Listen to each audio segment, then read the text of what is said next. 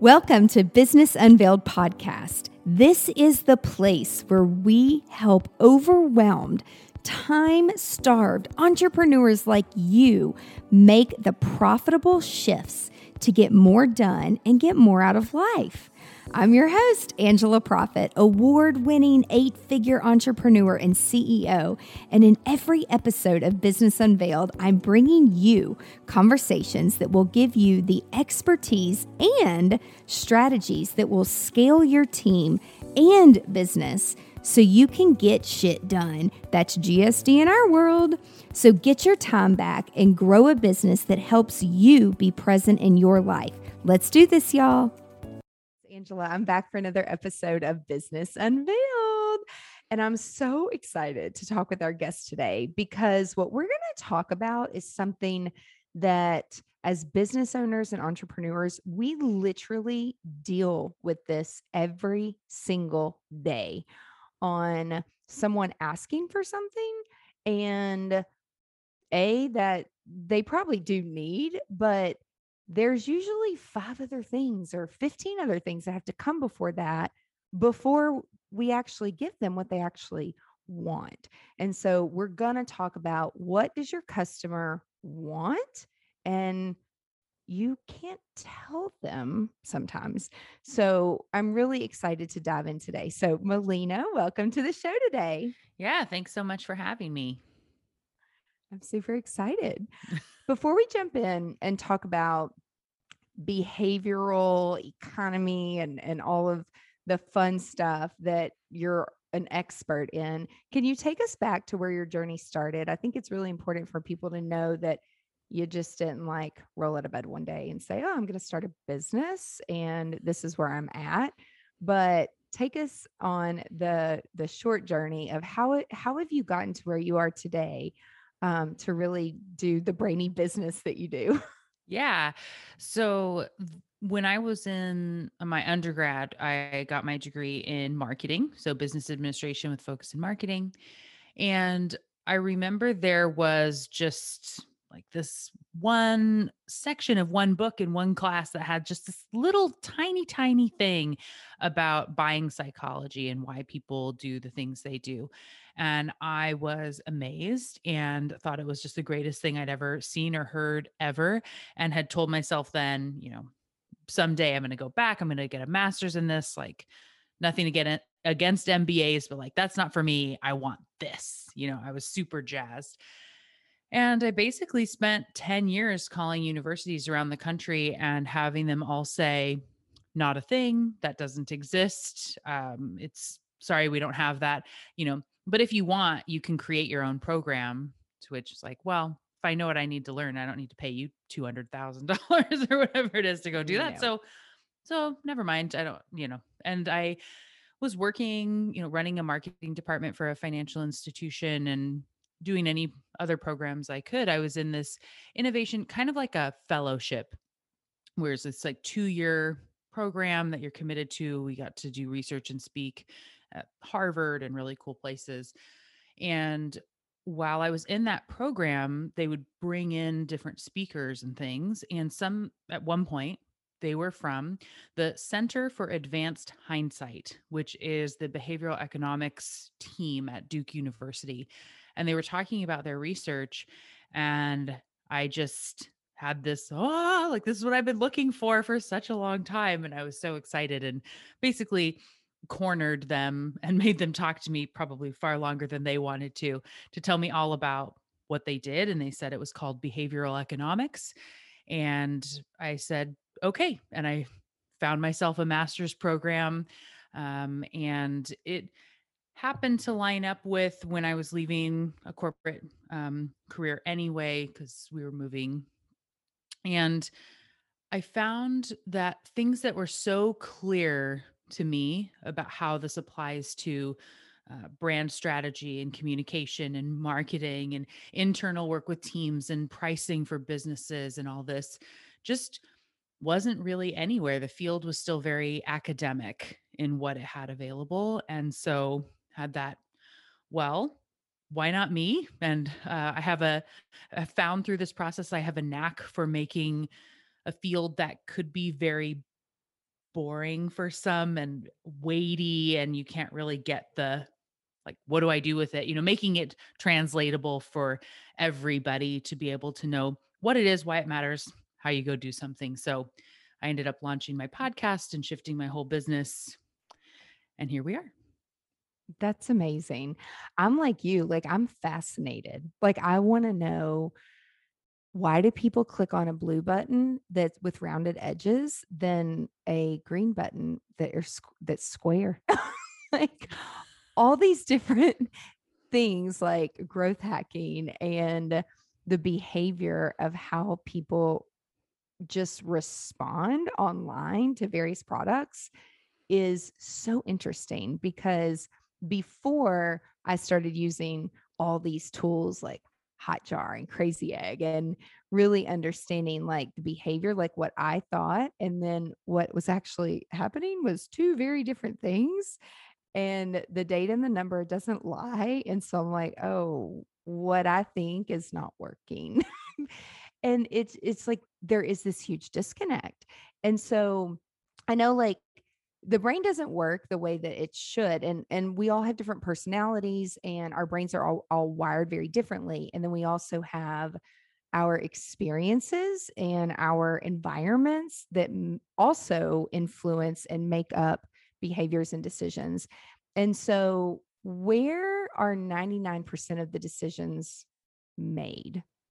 So, yeah, actually, all our brains are very similar in a lot of ways. While we do have, like you're saying, personalities and backgrounds in a like nature versus nurture world of my personal experiences being somewhat different than yours, and that can influence a lot of decision making. Really, our brains have evolved over hundreds of thousands of years to get to where they are today.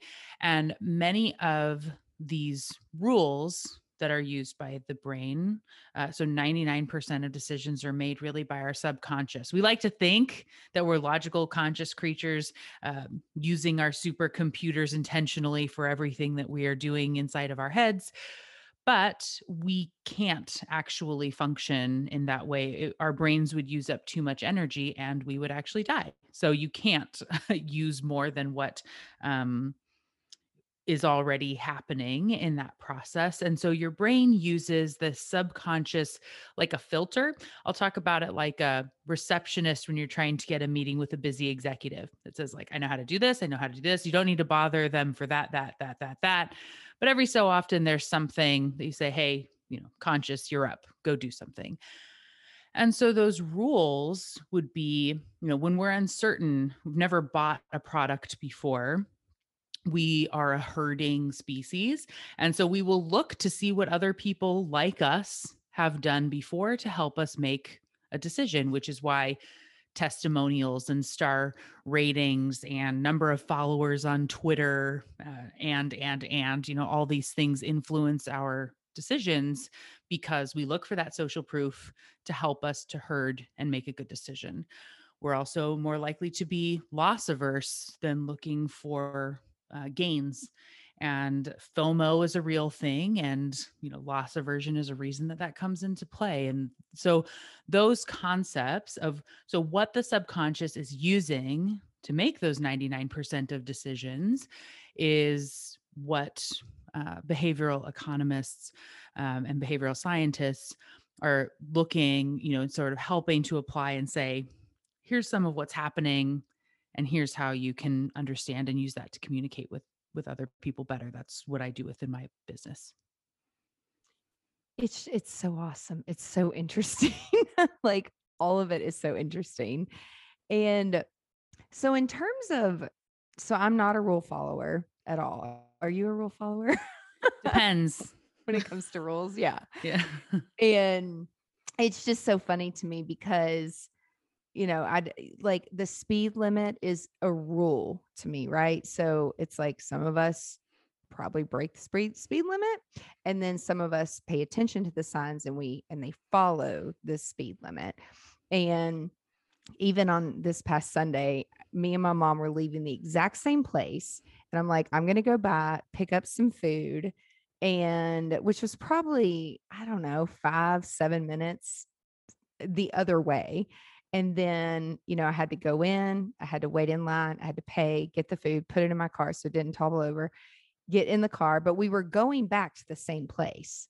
Mhm. And she was at a stop sign and like pulled out in front of me. I'm like, how did I catch up with you? Like, do you really drive that slow? I'm like, why are you so slow? And she's like, you drive so fast and you're never aware of the speed limit. And I'm like, you're right. But like, no one's dead. Like, we don't have to have this conversation, but it's like she's such a rule follower and she'll ask for permission before just doing something. And then someone approaching her and saying, oh, no, no, no, you shouldn't do that or you can't do that. And it's funny, even being with some of my team members at various events or productions that we're doing. And I'll just park wherever. I'll go to the loading dock. And then I have team members that are like, well, did you make an appointment for the loading dock? And did you do this? And did you do that? And I'm like, no, but my brain's not even thinking about that. Like what I'm thinking about is what does everything look like up there? And I can't wait to get up there and see if the pictures actually look like the place that we're shooting in. And so it's just crazy where our brains are all over the place. Like you never know. You could be looking at the same thing, going to the same place, and we're all thinking something totally different.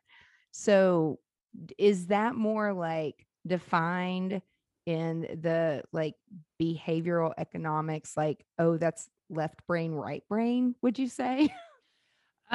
So in the space of behavioral economics, it's more about, and especially in how I approach in looking at this, is how our brains are all similar and how people can use that in messaging and communication and such. And so it is, though, important to note that if you have a customer base that there are some common traits that you could say are pretty consistent for entrepreneurs, right? That's different than people who like to be assembling things with their hands and, doing routine items every day and versus an engineer or, whatever. There are some things that are important to note when you're thinking about how to message to people, but then understanding these things that we're able to message upon, like we're heavily influenced by numbers or whatever that is. And so if you have a bunch of, you know many entrepreneurs are in the squirrel world, right? We get excited about shiny objects, kind of like you're talking about here. Yep. And so, because you're trying to do so many things at once, it's also very common you're going to have a lot of overwhelm and you'll maybe be distracted by something really good at maybe starting projects or having an idea, but completion can be an issue, and having mental blocks about delegating or bringing on team members. And so understanding that place and what those commonalities are amongst your group of customers that you're looking to market to can then help to see which of these levers you want to pull, and know that there's no silver bullet of, 100% of the time you are always going to be able to do this and it will work just like this and it's perfect. Because the brain is really complex and we're finding out new stuff all the time. But where you can find some of those similarities and then start testing your messaging can be very helpful and impactful for sure. Yeah. So when it comes to conversions, and especially like online conversions and people buying from anybody that's listening or watching, if you have an online product or if you sell something online, even if your products are on Amazon or they're on a third party, um, we have some products on third party sites and some of them have their own set of rules, but typically when you are uploading like a product description or a video or the images or whatnot, I know that there are statistics that say if you have a video with your product, it's more likely 70% more likely for people to purchase the fifth time they see it rather than the seventh or eighth time. I can't remember exactly what the statistics were. It was a study a long time ago, but what are your thoughts on that? Like, what are some things, anybody that's listening that has online products, like how can we make it easier for people to buy? Because having a conversation like this one-on-one, or speaking and meeting people in person or even virtually, that's a different experience that someone has with you and the information and the knowledge that you are helping them with. But when it comes to a completely cold person landing on your website or landing on your Instagram shop, it's a little different. And the conversion is so different from someone actually interacting with you personally versus not interacting with you personally. So, what are some things that we can do to make, as business owners and entrepreneurs, to make it easier for people to spend money with us? Yeah. Well, going to the video piece, the a big reason that that works is through something called mirror neurons. And so if like where you can actually see me right now and say if I had picked something up, a sheet of paper and went, ooh, like I got a paper cut. You've seen someone get a paper cut and it's just this cringe of a moment, right? It's excruciating to see someone else get a paper cut. Now, the question would be why? Why do I feel it when you get a paper cut? Or if you're about to kind of trip on a stage or something and I feel like I'm kind of falling for a moment, why does that even happen? And it's because of these mirror neurons. So our brains are set up in a way to where I can see what you are doing, and my brain essentially experiences it as if it was happening to me in that moment, which is also why we learn by observation. So if a child watches someone open a jar, then they can potentially learn and do it themselves without being told what to do, which is really remarkable. And that's not something that every species can do. So those mirror neurons make it to where we experience with someone else and it feels like we've done it before, which makes it easier when it comes time to do that ourselves. So when you've all seen the videos of like click here, and it's like the arrow clicking the subscribe or the bell or whatever, you think that's stupid. Why do I have to keep seeing that? We all know that we should subscribe if we like it. Don't tell me. Logically, that's what your brain says, but your subconscious, every time it's going and clicking, or the ones where if like you're playing a game and it looks like a finger that's clicking on download or a hand or something, and you think it's really weird, but it's actually making it so your brain is essentially like, I clicked download that. I'm going to click subscribe. I like clicking subscribe. Clicking subscribe is so easy. And then it becomes easier to go do it yourself.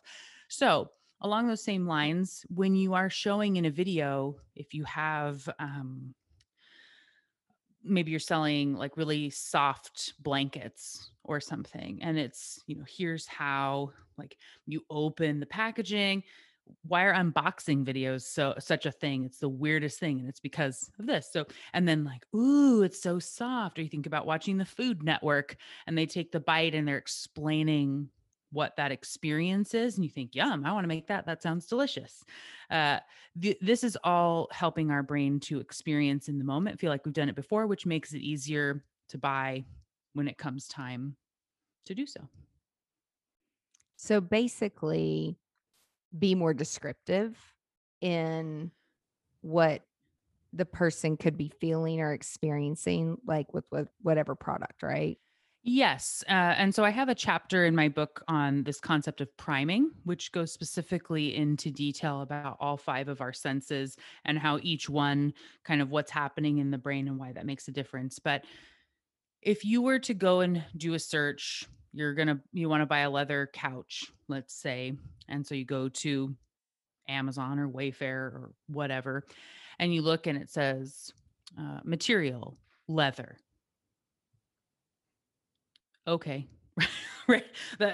Okay, it's leather. Good enough. If it instead says like buttery, soft, chocolate brown leather, kind of go, ooh, like that sounds nice. So those priming words used in the right space, this buttery soft, I know what that means. It's getting some, touch without touch.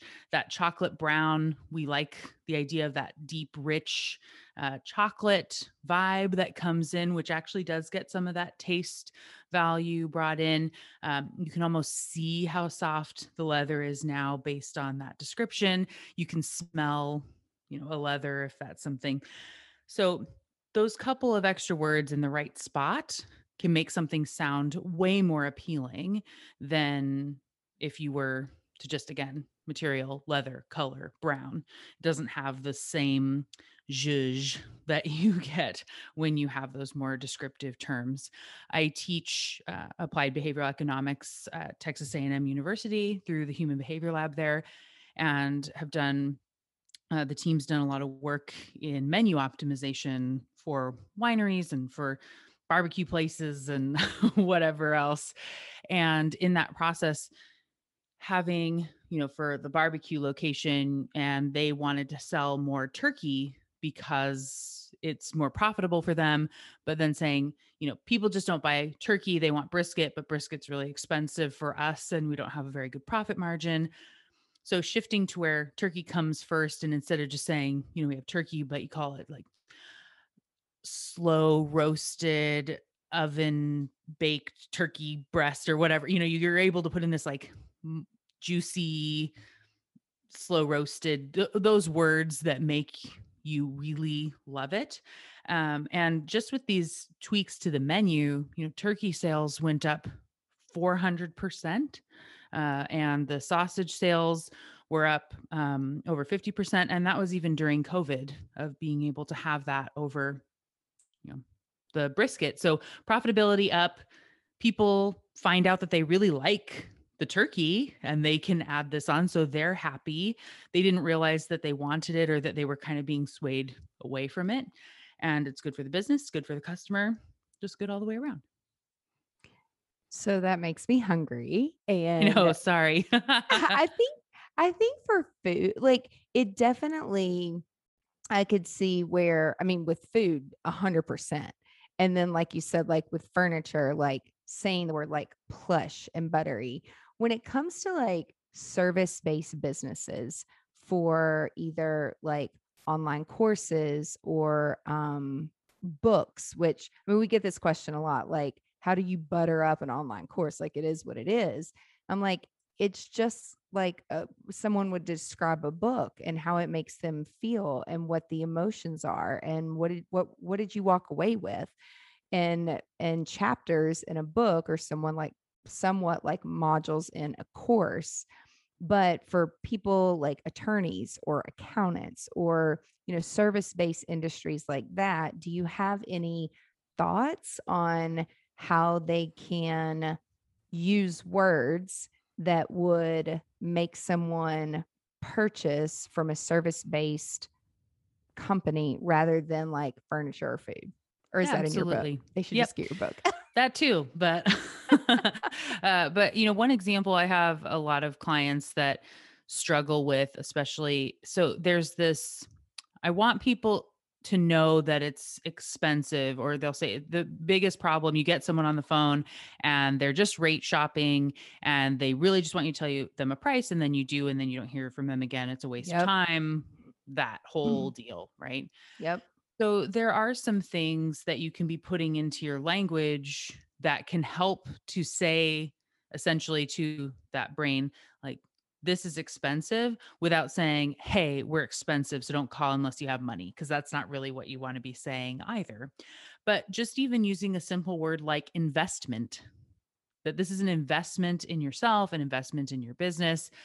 The word investment triggers something a little bit differently in the brain than if you're talking about how it's such a value, or, budget conscious, something along those lines. So being very aware of the words that you're going to be using, as well as imagery. So even if you are in the service based space, and we like to think these things shouldn't matter, but imagery that you choose is very impactful on the brain and how it primes future engagements and whether someone's ready to buy from you or not.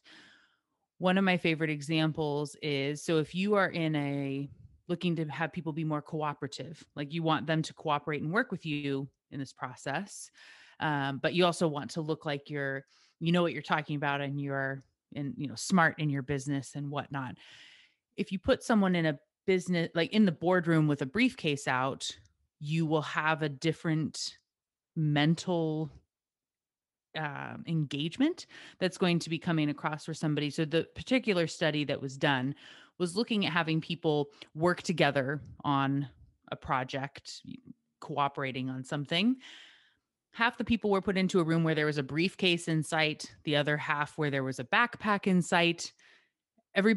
No one actually saw it, and they couldn't recall that it had been in the room. But those in the backpack room were more cooperative than those in the briefcase room, who were more likely to kind of be, combating each other. Because of this association, our brains are very literal with the associations they make. And so when you think about briefcases, you think about fighting it out in the boardroom, Wall Street, greedy type associations.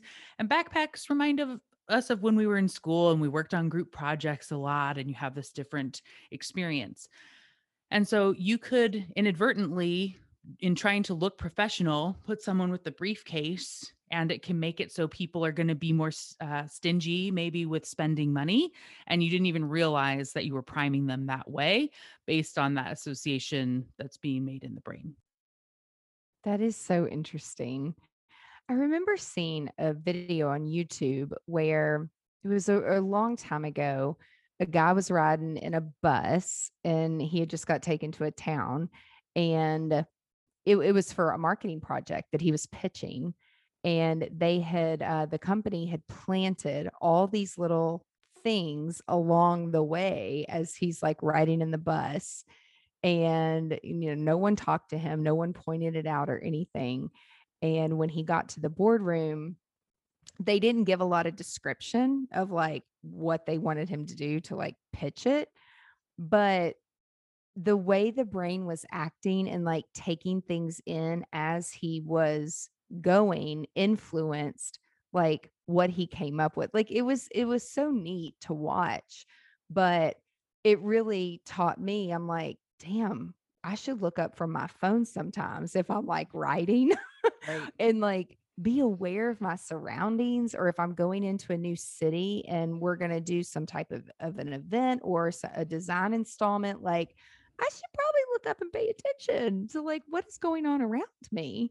Mhm. And it just opened my eyes to how convincing things could be. But those were placed specifically to make this person do something and come up with a marketing campaign like based on those things.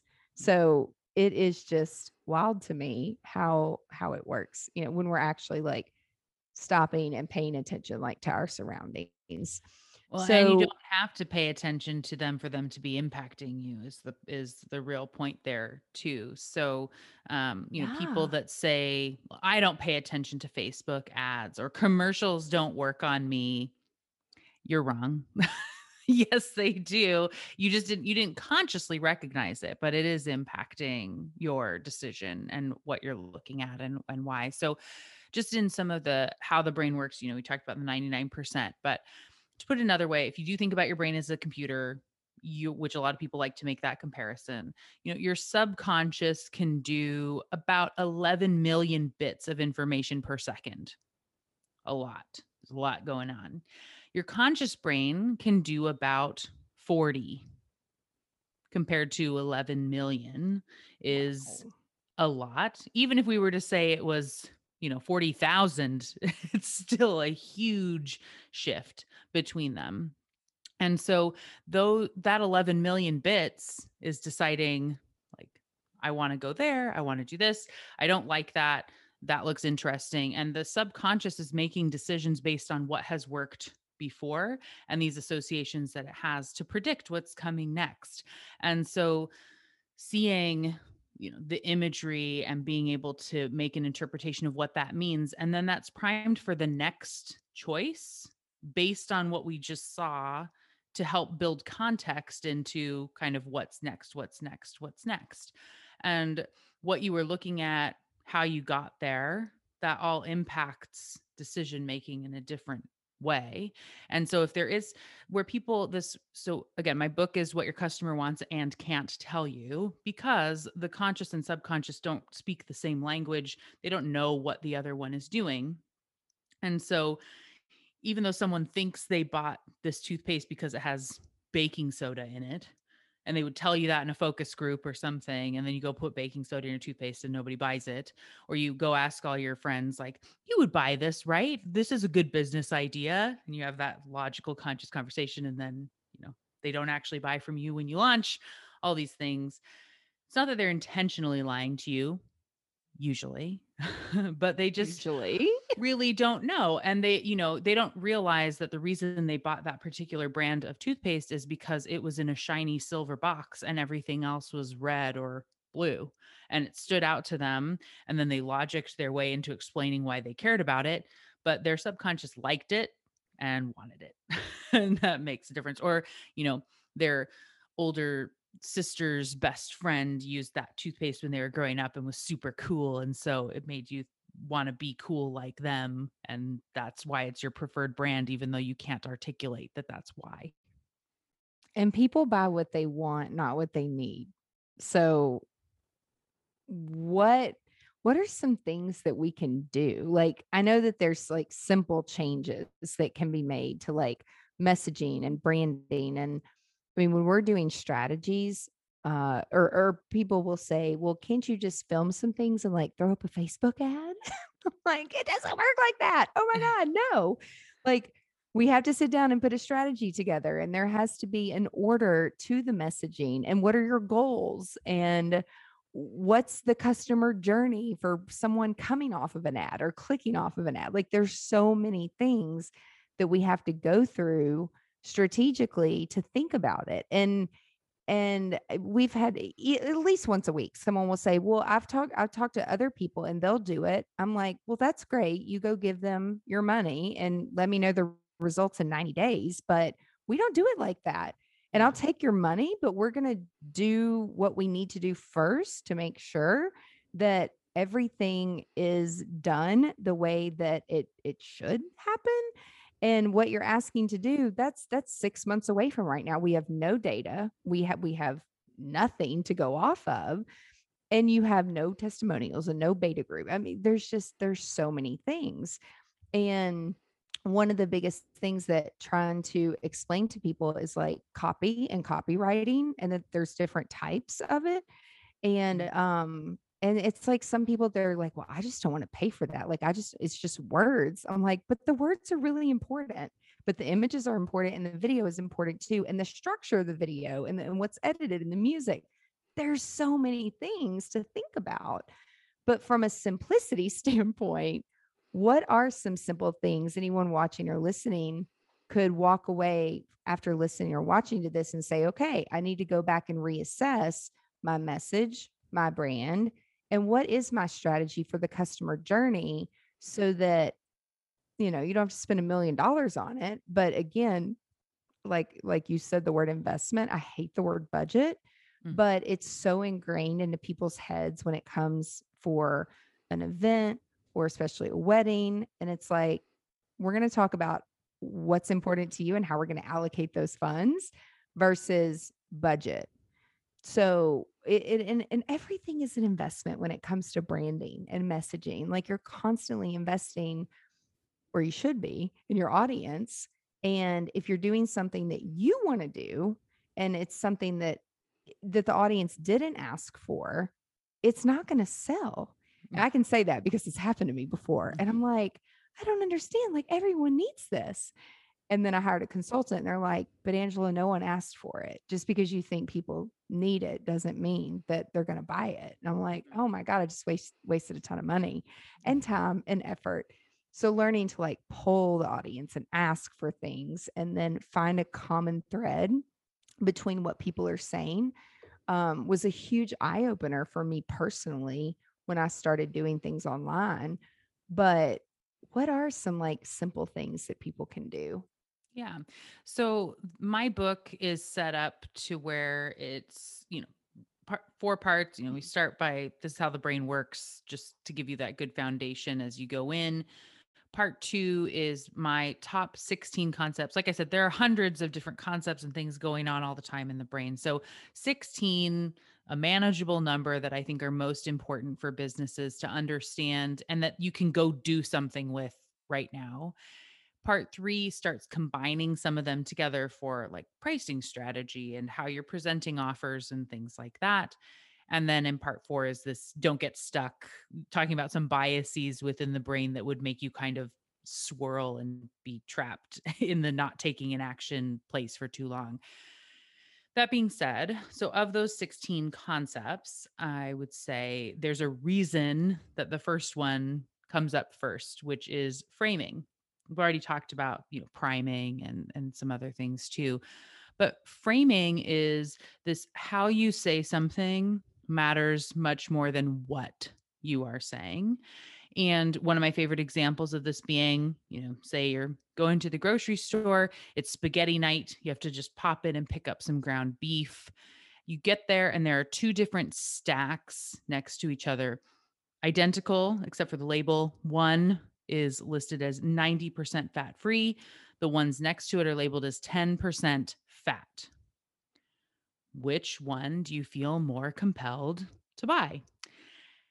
And I've asked this for many groups, thousands from around the world, and most everybody says 90% fat free sounds Totally. better. Yeah, Yeah, that's what they totally. want. You get 10% fat going like, I haven't been to the gym in like 18 months. Where's that going to go? And 90% fat free sounds like, such a great thing I'm doing for myself and my family, whatever. Yep. It's the same, right? Like logically, we know it's talking about the exact same thing, but it just feels better in the Yep. one way because of how it hit your subconscious. And that is the frame in the way that the exact same information was presented changes whether you want to buy it or it makes you feel gross and you want to leave and go to the gym. So Yep. when you think about for your own business and the framing, I would say for one, look and see where are you talking in 10% fat terms that you could just very quickly reframe and be messaging as a 90% fat, fat free space. Even further, where is across your industry, what is the 10% fat that everyone is talking about in your competitors, where you can be the one person that's talking about this as a 90% fat free offer and you can really stand out from everyone else, even if you're saying exactly the same thing, because it's going to hit the brain in a slightly different way. And reframing things is something you can just test. You can do ABs on, Facebook ads or emails or on your website, or even in the way that you're communicating when you're having those discovery conversations or sales pitches. Think about if you were to say it slightly differently. And then, for a month or a week, depending on how many calls you have and whatever, say it one way and see if it makes a difference. And if it does, great. And if it doesn't, you try something else and you do that the next month and you can just compare, your data along that whole process, or changing out images and the way you're having the call to action on a button. The thing to know is don't change everything and try to implement everything all at once, but just pick something where you think it's going to have an impact where it matters, understanding the goal, what's the point, where do you want people to go? I have actually the second episode of my podcast is called The Top 5 Wording Mistakes Businesses Make. And it is still 3 years later, the second most downloaded episode on the show. And it just is going into these and understanding what's happening in the brain, why it's a problem. And one of the big things is there's too much is one of the things. You have too many things you're trying to get somebody to go do. It's really vague. That's another piece too. If you have a question of, is this too many words? I can tell you right now, the answer is yes. It's too many. Yeah. No matter how many words it is, it's too many. So you want to cut that back. But that framing piece is something that's really easy to go and test with and see how a slight reframe in your message can make a huge difference. That's so important. And I love the analogy, but it's the exact same effing thing. Like, but Yep. it's all in how you say it. And I mean, even in just thinking of communication and how to communicate to a teenager or communicate to a sibling or a team member that you think, oh, I just don't get along with them. But their brain is wired a little differently. And what I've learned is that I have to say it the way they need to hear it so that they can actually, they're listening, but are they comprehending and understanding if I'm trying to like give direction on something?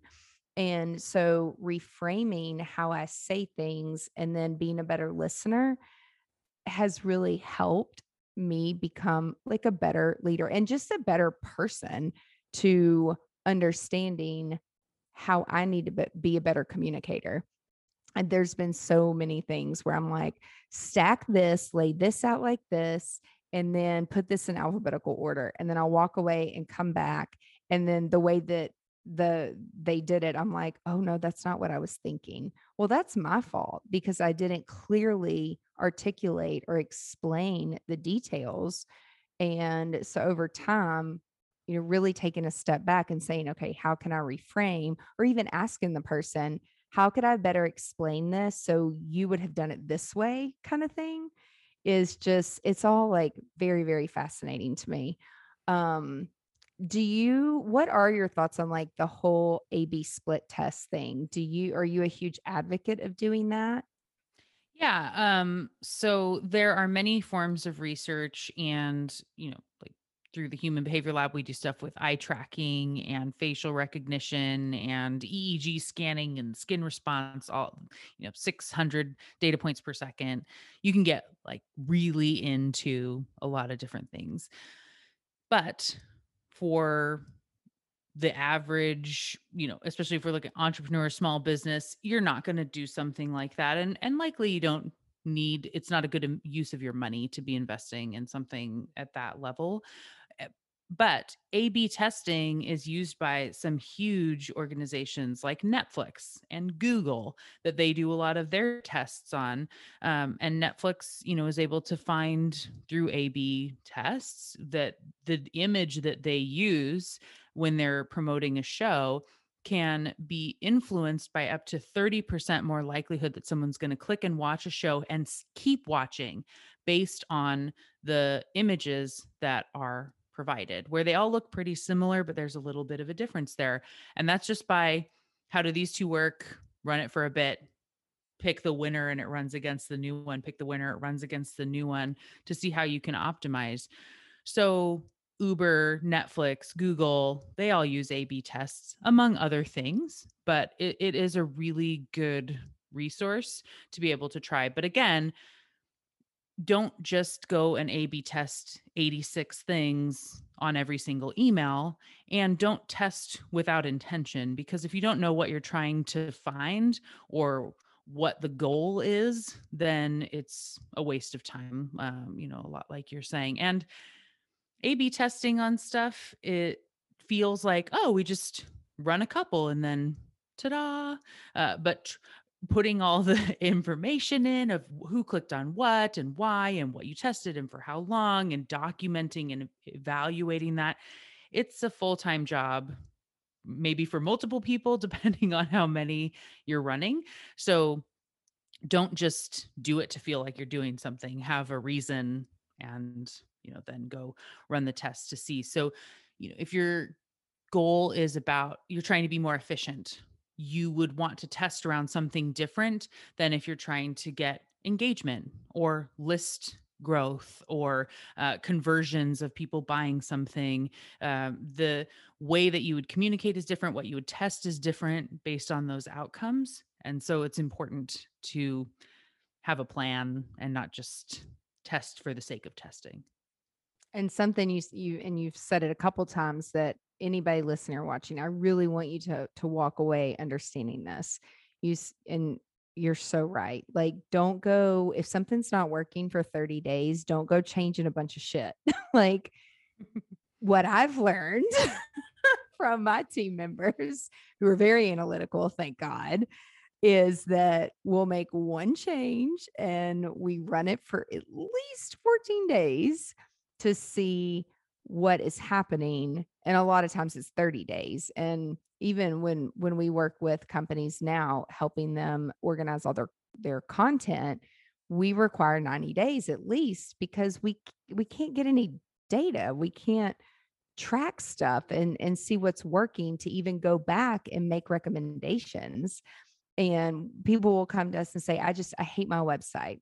It's not responsive. It's not making me any money. And I'm like, do you really know what that means? Like, are you just regurgitating what someone else told you? And, I'll ask them, well,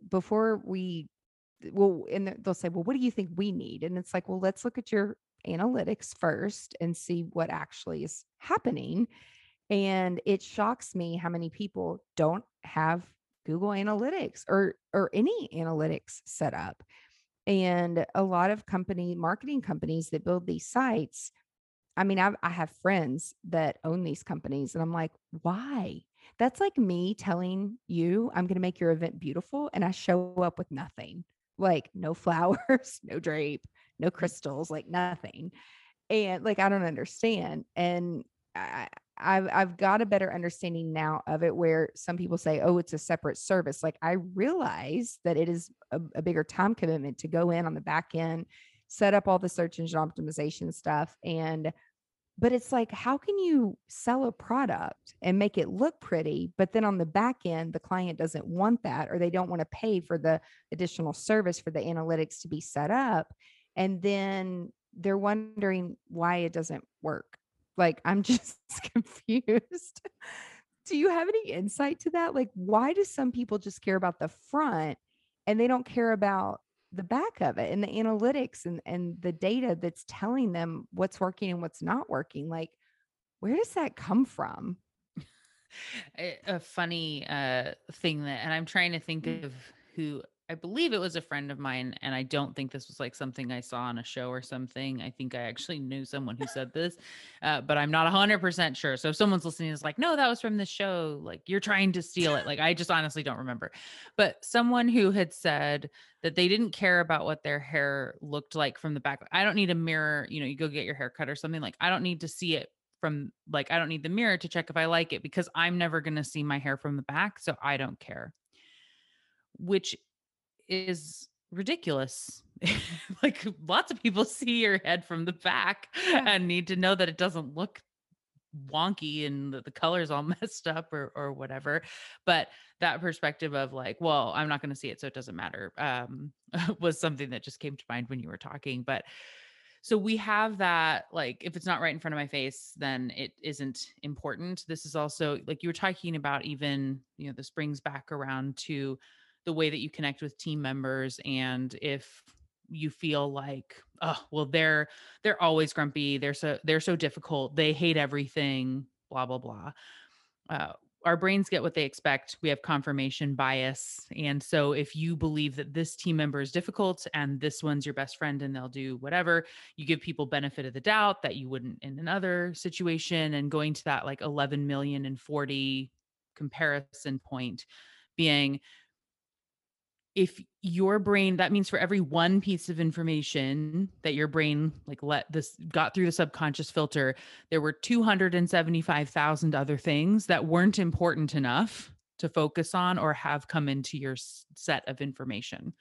And so if you're looking for, you say they're difficult, your brain's going to find and only give you all the stuff to prove how difficult they are, whereas someone else is easy. And so to say then on that like client selling point, like, well, they don't care. Clients don't want that. They don't care about that. You're going to be picking up on pieces of information to help prove yourself right, because that's how our brains are programmed. We like to think we're better, stronger, faster than everybody else, including us from 5 minutes ago. So that is part of the way you're filtering that information. So if you go into every conversation with that expectation, and then you can say, see, like they didn't even want to buy it, but it's the way you presented it. It's what you were picking up on. It's how you talked about it. You primed and created that situation more often than not. So if you change, reframe your brain, using our terms again, and say, well, what if that wasn't true? What if they did want it? How might you talk about it in that way? And what are the signs to show that they do like that? How could you communicate the value of that to help them to see that that's a great fit for them? If you approach then in that way, you could have a very different experience. And like you were saying, setting a parameter to say, we just don't do business with people that won't commit to 90 days, and we won't do it.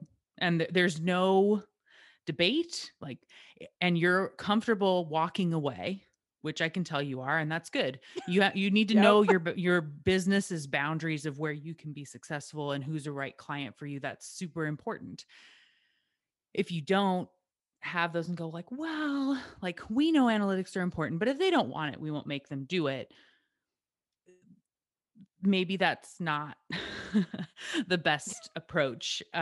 Instead, if you are built upon analytics and analyzing data and helping it to be a successful website, and that's part of your credo and what you sell on, then hold that line and say, totally get, like, if so and so down the street's willing to do it for less and you want to go do that and you don't care about analytics, okay, but we don't.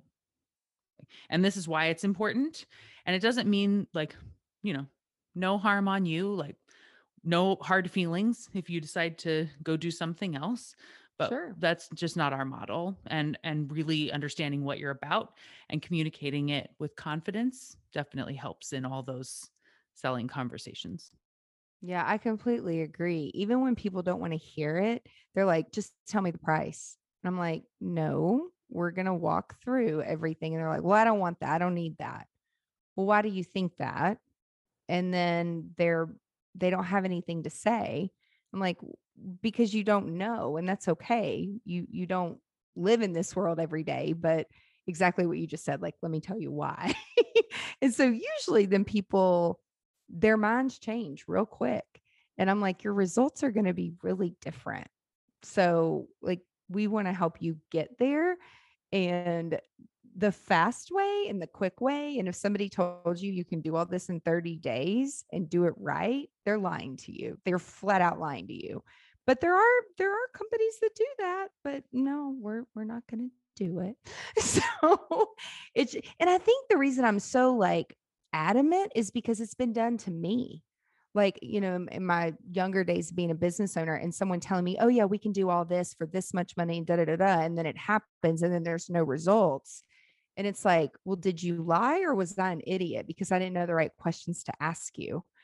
And so a lot of it just comes from learning and experiencing. And I don't see it as like wasting money or like making mistakes. It was like an opportunity for me to learn and, be better. So this is so fascinating. Where can people go get your book? Because I am going to go get the book too.